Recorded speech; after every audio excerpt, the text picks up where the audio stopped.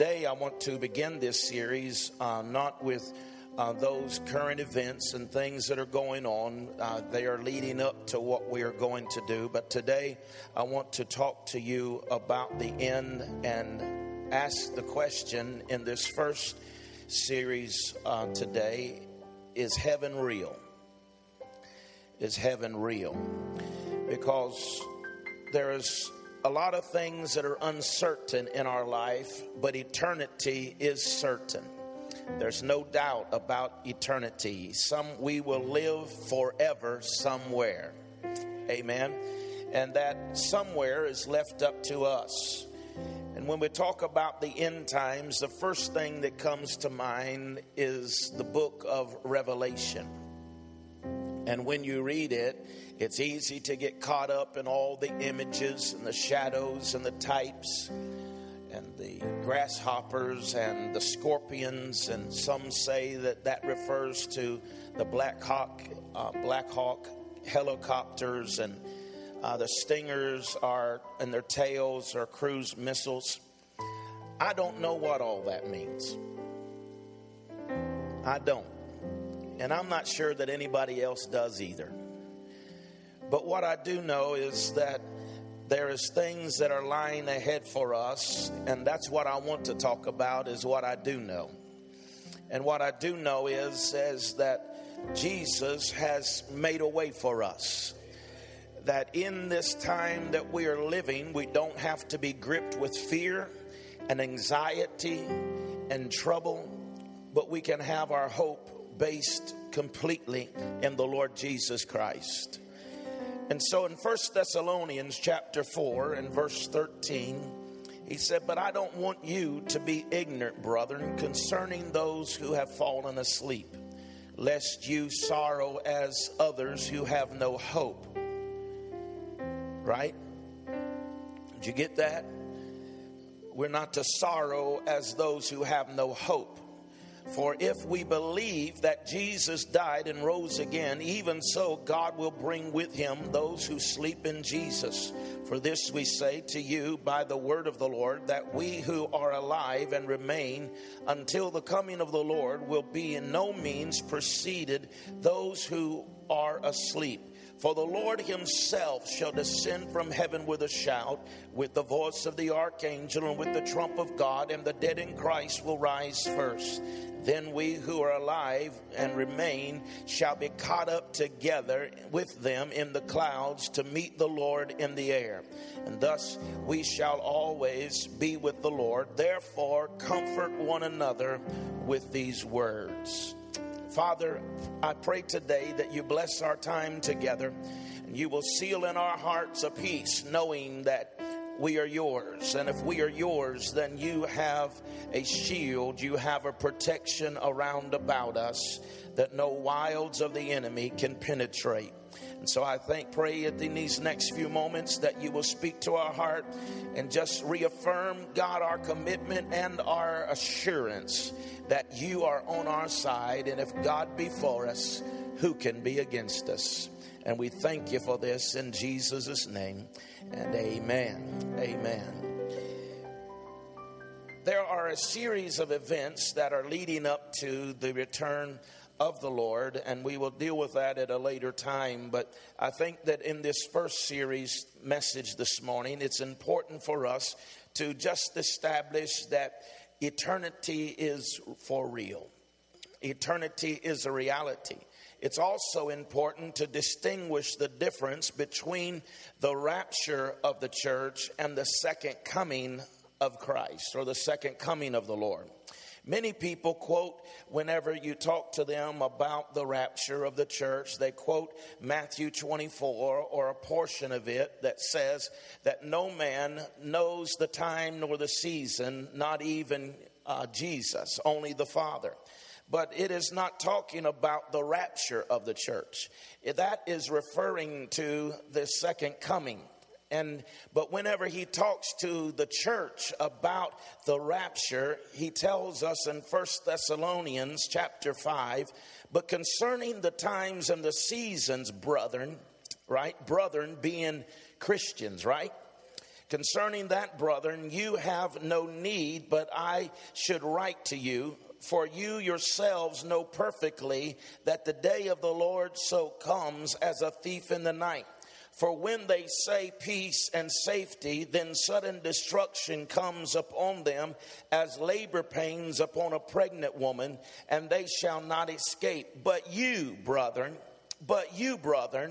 are not in darkness, so that this day should overtake you as a thief. And so he is telling us that for the world, they do not understand or know the times or the seasons. But for the believer, we understand this thing, the rapture of the church, is not going to take us unaware. It is not going to take us by, oh, we weren't ready for this. But it is going to come, and we're going to know that it's coming. Come on, somebody. Amen. When Jesus comes for his church, the rapture, it will be before the tribulation. He will come together, both the living and the dead saints, and we will be caught up together in the clouds to be with the Lord in the air. Whenever he comes back, the second coming at the end of the tribulation, the Bible says that he is going to come with power and with glory to bind Satan and defeat the wicked nations of the earth and the Antichrist and the false prophets, and the saints will return with him. And so we will already be there, right? And we will come back with him to have victory. And even though it is hard to think about the coming back of those who have not accepted the Savior, not accepted God, those who have not accepted him as Lord of their lives, then we look at that and we see that people that have not accepted him will go through the tribulation. The tribulation begins right after the rapture of the church. If you think it's bad now, amen. If you think it's bad now, wait till all the people that pray are gone. Wait till all the people that are interceding on behalf of the lost and interceding on behalf of our nations are taken away from this place, and then the judgment of God is going to come. Someone is going to pay the price for all of the murders and the abortions that have taken place in our nation. There is going to come judgment upon the earth, and it's going to come without anything holding it back. Because any time that you see that God puts judgment and wrath is poured out, he always goes through his people first. There is an opportunity to repent and to turn from their wicked ways. But the church is going to be gone. And so the wrath and the judgment of God is going to be poured out without any reservation or holding back. And so when we look at this, we have to ask ourselves, we will spend eternity somewhere. Where will we spend eternity? And that's what I want to talk to you about today, because I believe that on the time clock of God, that somebody asked me early this morning, how long do you think we have? I can only tell you this, that I believe there is nothing left on the time clock. That at any time the Lord could descend from heaven with a shout, and that he could return and remove his church from the earth, and we could see the tribulation begin. Revelation chapter 21, he said, I saw a new heaven and a new earth, for the first heaven and the first earth was passed away, and there was no more sea. And I, John, saw a holy city, a new Jerusalem, coming down from God out of heaven, as prepared as a bride adorned for her husband. And I heard a great voice out of heaven saying, behold, the tabernacle of God is with men, and he will dwell with them, and they shall be his people, and God himself shall be with them, and there be their God, and God will wipe away the tears from their eyes, and there shall be no more death, neither sorrow nor crying, neither shall there be any more pain, for the former things have passed away. And he that sat upon the throne said, behold, I make all things new. And he said unto me, Write, for these words are true and faithful. And he said unto me, It is done. I am the Alpha and Omega. I am the beginning and the end. I will give unto him that is that athirst and the foundations of the water of life freely.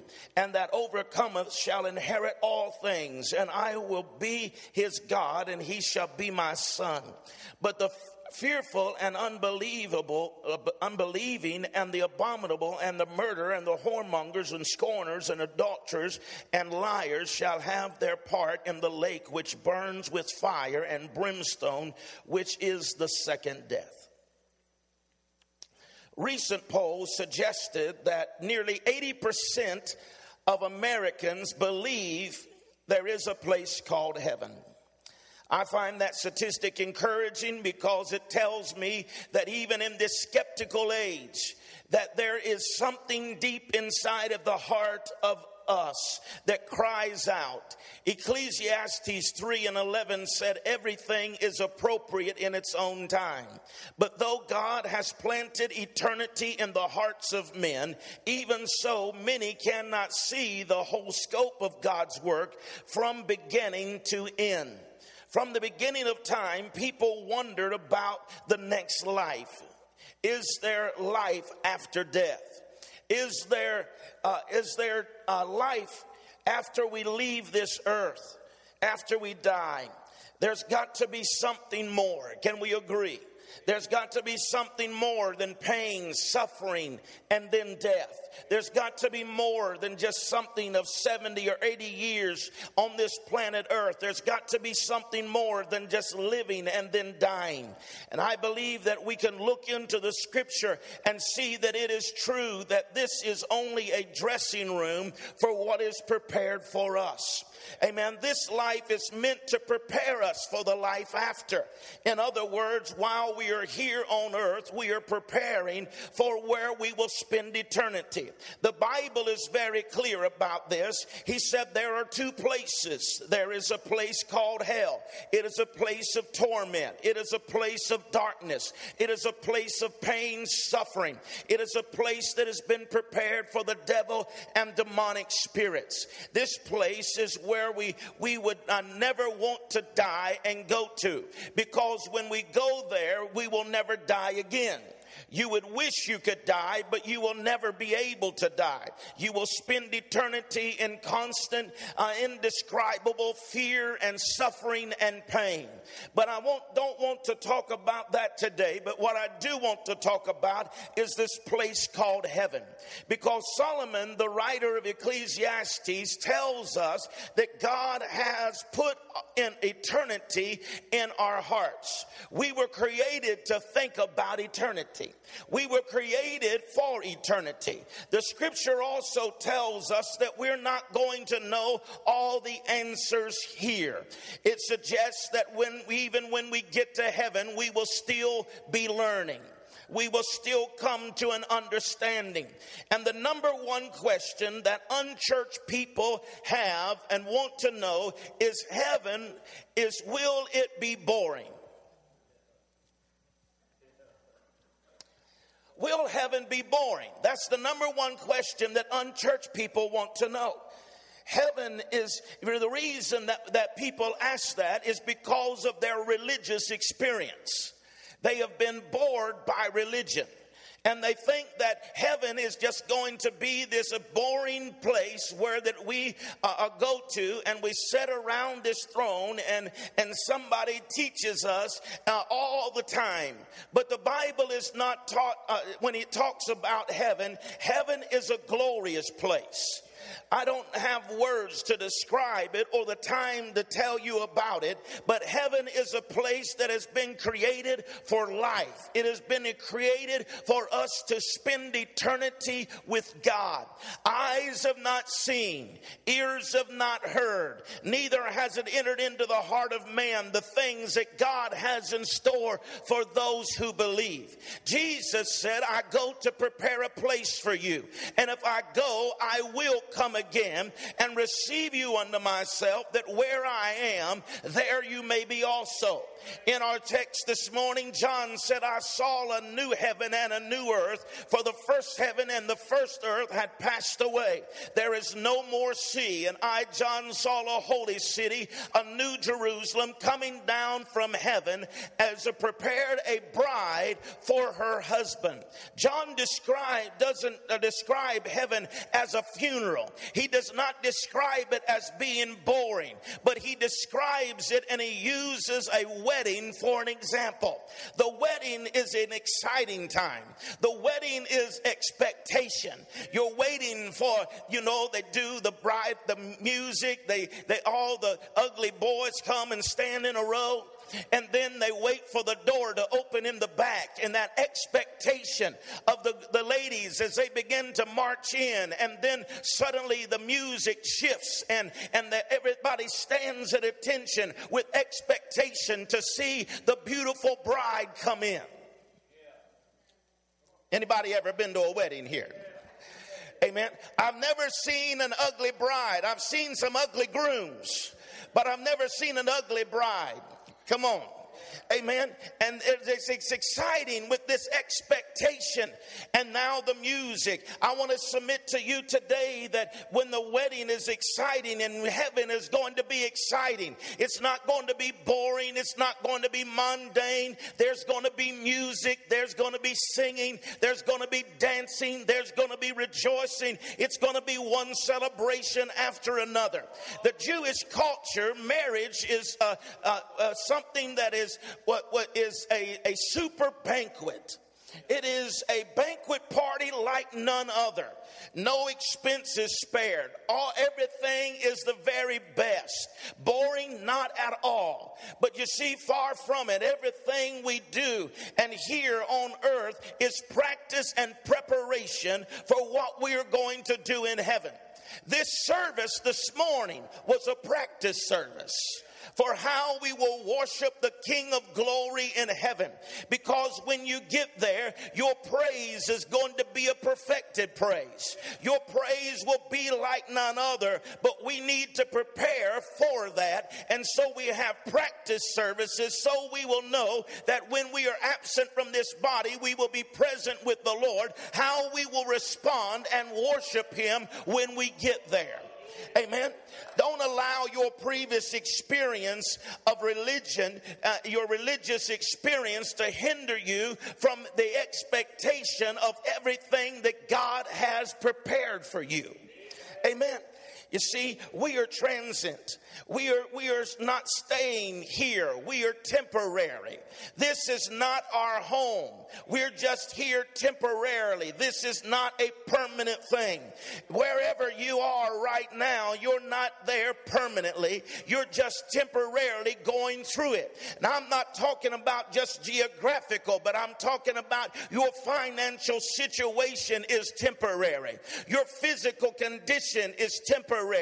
Wherever you are right now, emotionally and spiritually, is temporary, because we're transit. We're leaving here. We are not staying where we are. We're moving from where we are to what God has for us. Amen. What I'm trying to tell you is, don't allow yourself to get trapped into thinking that this is the way it's always going to be, because faith tells us that we're moving from level to level. We are going from glory to glory. And so there is a promise that is ahead for the believer, that we will not stay where we are. A matter of fact, just touch your neighbor today and tell them, we're just passing through.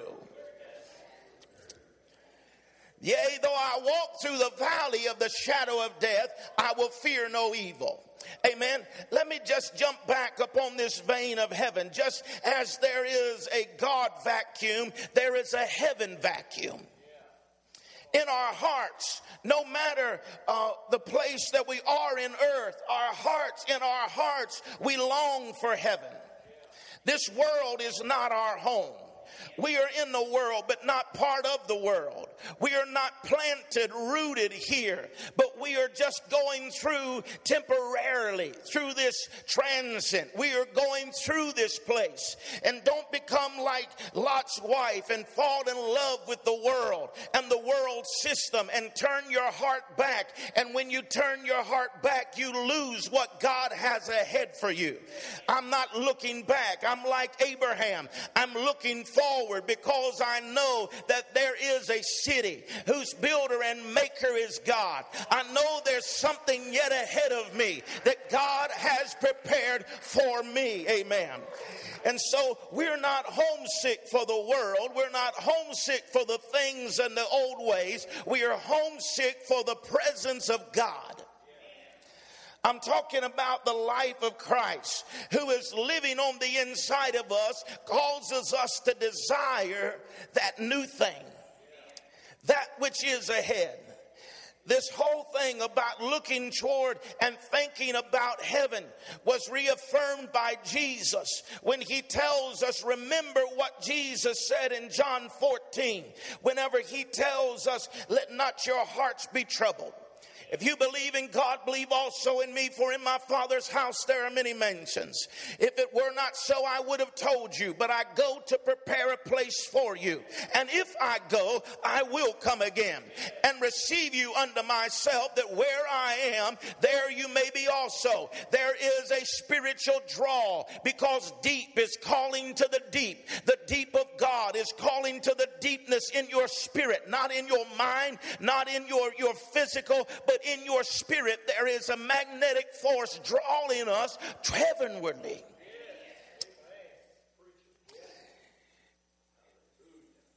It would be good for us to study the traditions of the customs of Jewish weddings, because there is this word that always messed me up whenever I first started doing weddings. And so I took it out. The betrothal. What does that mean? Well, if you study out the Jewish culture, you'll find out what it means. Because it means it's the agreement that two people will be married in the future. A young man would prepare a marriage contract, a covenant, which he presented and gave it to the intended bride and her father. It included in this the bride's price, which was an appropriate in that society to compensate the young bride's parents for raising her, the cost of raising her. And on all the expenses, the man would say, I'm so in love with her that I want to give this to compensate you for doing such a great job in raising her. Now I want you to see the typology in this tradition. Jesus said, I go to the Father and I say, I want to purchase the bride. I want to pay the price, and I'm willing to give my life for her. Amen. The Father then would have to accept the price. Amen. Acceptance. He would pour the cup of wine for the beloved and wait to see if she would drink it. This cup represents the blood covenant. If she drank the cup, it would be an acceptance that he would be married to her. Jesus comes and offers his unconditional love. And he said, if we accept him, amen, and take his blood, that we will be in covenant with him. And that at that moment, our sins are washed away. And we become his, glory to God.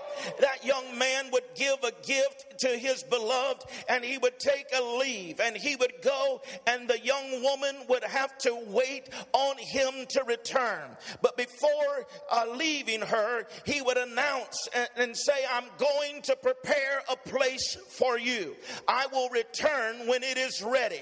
He would return when his father's house, and he would build a honeymoon suite on the house. And when when he was not allowed to skimp on it. He was not allowed to say, well, I'm just going to throw this thing together. It had to be perfect. It had to be the best. And now his father would have to inspect it and make sure that everything was right. And whenever everything was right, at the agreement of the father, now the son would be able to be released to go get his bride. And I want to tell you today that when the wedding chamber was ready, the bridegroom would come for his bride. And I'm saying to you today, we are waiting for the father to tell the son, everything is ready. It looks good. It's all prepared. And when he does, the Lord himself will descend from heaven with a shout and with the voice of the archangel and the trump of God, and the dead in Christ are going to rise, and we who are alive and remain will be caught up to be with him in the clouds of glory, and we're going to our Father's house. Hallelujah. Come on and give him praise if you're excited about it.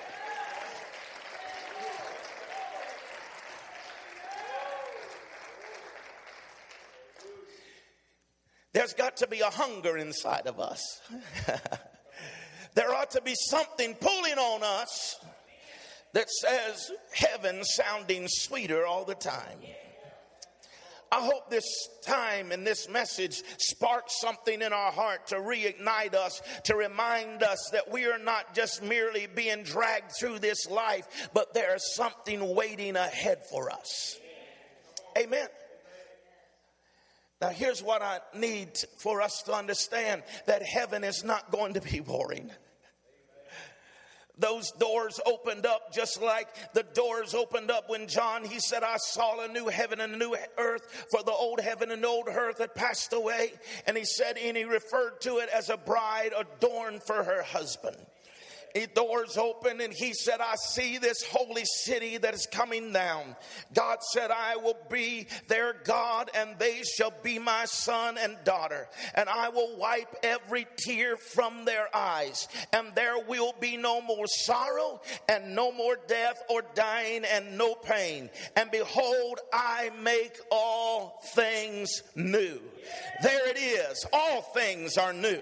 Amen. For all those who have put up with the nonsense of this world, those who have gone through the temptations of life and the heartaches and said, no, I will be faithful to God. For all of those who have said, as for me and my house, we will serve the Lord. For all of those who have been through the tests and the trials and the heartaches, and if your heart has been broken and it's hard for you to put one foot in front of the other, I've got good news for you. There is a promise waiting on you. It is called heaven, and all things will be made new. No more sickness, no more pain, no more heartbreak, no more misery. There'll be nothing, praise God. But God said, I'm going to wipe the tears from your eyes, and you'll not have any more heartache. You'll not be broken any longer, but we will spend eternity forever and ever with the Lord Jesus Christ. Amen. Jesus will be there.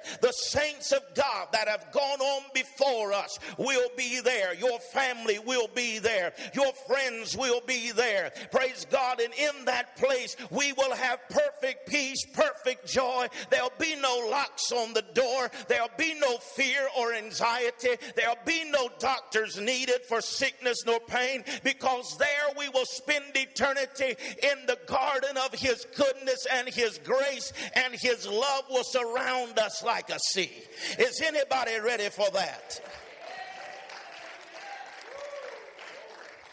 God has everything ready. Everything ready. God has everything ready. The question is, are we ready? Let's answer this not from what we think, but what the Bible says. Because this is my concern. There's no doubt that there is eternity. There's no doubt in my mind there is a heaven. My concern is people think they're ready, but they're not. Are you ready? Many believe they are, based upon the flawed notion that suggests this: if you believe in God, then that means you're born again. Do you believe in God? James 2:19 said that you believe that there is one God. Good. Even the demons believe and shudder. It's not good enough to believe in your mind, because the devil does that. There is no difference between the devil and most people.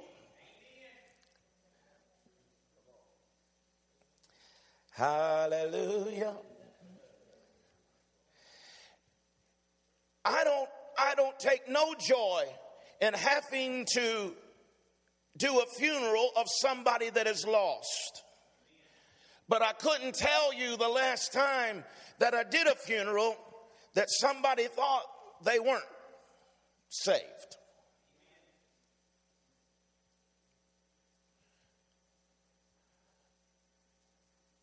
It's quiet. But of those 80% of Americans, that many of them say we're Christians, and yet our churches lie empty. Many say we're believers. Good, you believe, but it's not enough to believe, because the devil does that. James 2:19 indicates that demons believe in God. Matthew 8:29 quotes the demons accurately in referring to Jesus as the Son of God. And yet it's evident that from the scriptures that we look at, the devil and those who serve him are very aware that they are defeated. Right? And they are also aware that Jesus has arose from the grave. But based upon what we look at and knowing what the devil believes, is the devil going to heaven? Is it possible to believe in God and still not go to heaven? Yes, it is. Yes, it is. Now, take a look at Proverbs 4:23. Above all these, guard your heart, for everything you do flows from it. It's significant that Scripture refers to the heart as what constitutes the source of who you are rather than your mind. Some people say that if you can change a person's mind, you can change who they are. But who someone is as a person is determined more than the mere facts of what they think. Two people can be confronted with the same exact scenario and be presented with the exact same set of information, and yet the difference between what both of them think is determined by what you think. But when you believe something is true in your mind, it will change the way you think. But when you believe something is true in your heart, it'll change the way you act. It's not just good enough to think in your head. You have to believe in your heart. With this in mind, take a look at Romans chapter 10 and verse 9. That is, you confess with your mouth Jesus the Lord and believe in your heart, not in your mind, but in your heart, that God raised him from the dead, you will be saved. For it is with the heart that you believe and are justified, and it is with the mouth that you confess that you are saved. If you claim to be a Christian in terms of his life, death, and resurrection being a historical reality, that's a step in the right direction, but it falls short of describing who that we are to be in Romans chapter 10. That refers that the heart has a place where we believe. And from that belief system of our heart begins to originate how we act and who we really are. Amen. You see, this Romans 9:8 says, whoever are not of the realm of the flesh, but are of the realm of the Spirit, if indeed the Spirit of God lives in you, and if anyone does not have the Spirit of Christ, they do not belong to Christ. The spiritual proof of believer is the fact that the Holy Spirit lives on the inside of you. This comes about as a result of believing in your heart that Jesus raised from the dead and that he is Lord. Ephesians 2 said, as for you, you were dead in your transgressions and sins. But in verse number 4, it said, but because of his great love for us, God, who was rich in mercy, made us alive in Christ, even when we were dead in transgressions. It was by grace have you been saved. And with that new pause comes the reality that we are created to serve him. Amen. When you have been made alive spiritually in Christ is living inside of you, everything becomes different. You're not acting the same way that you did before. You approach things in a different manner because of your perspective. I see things differently.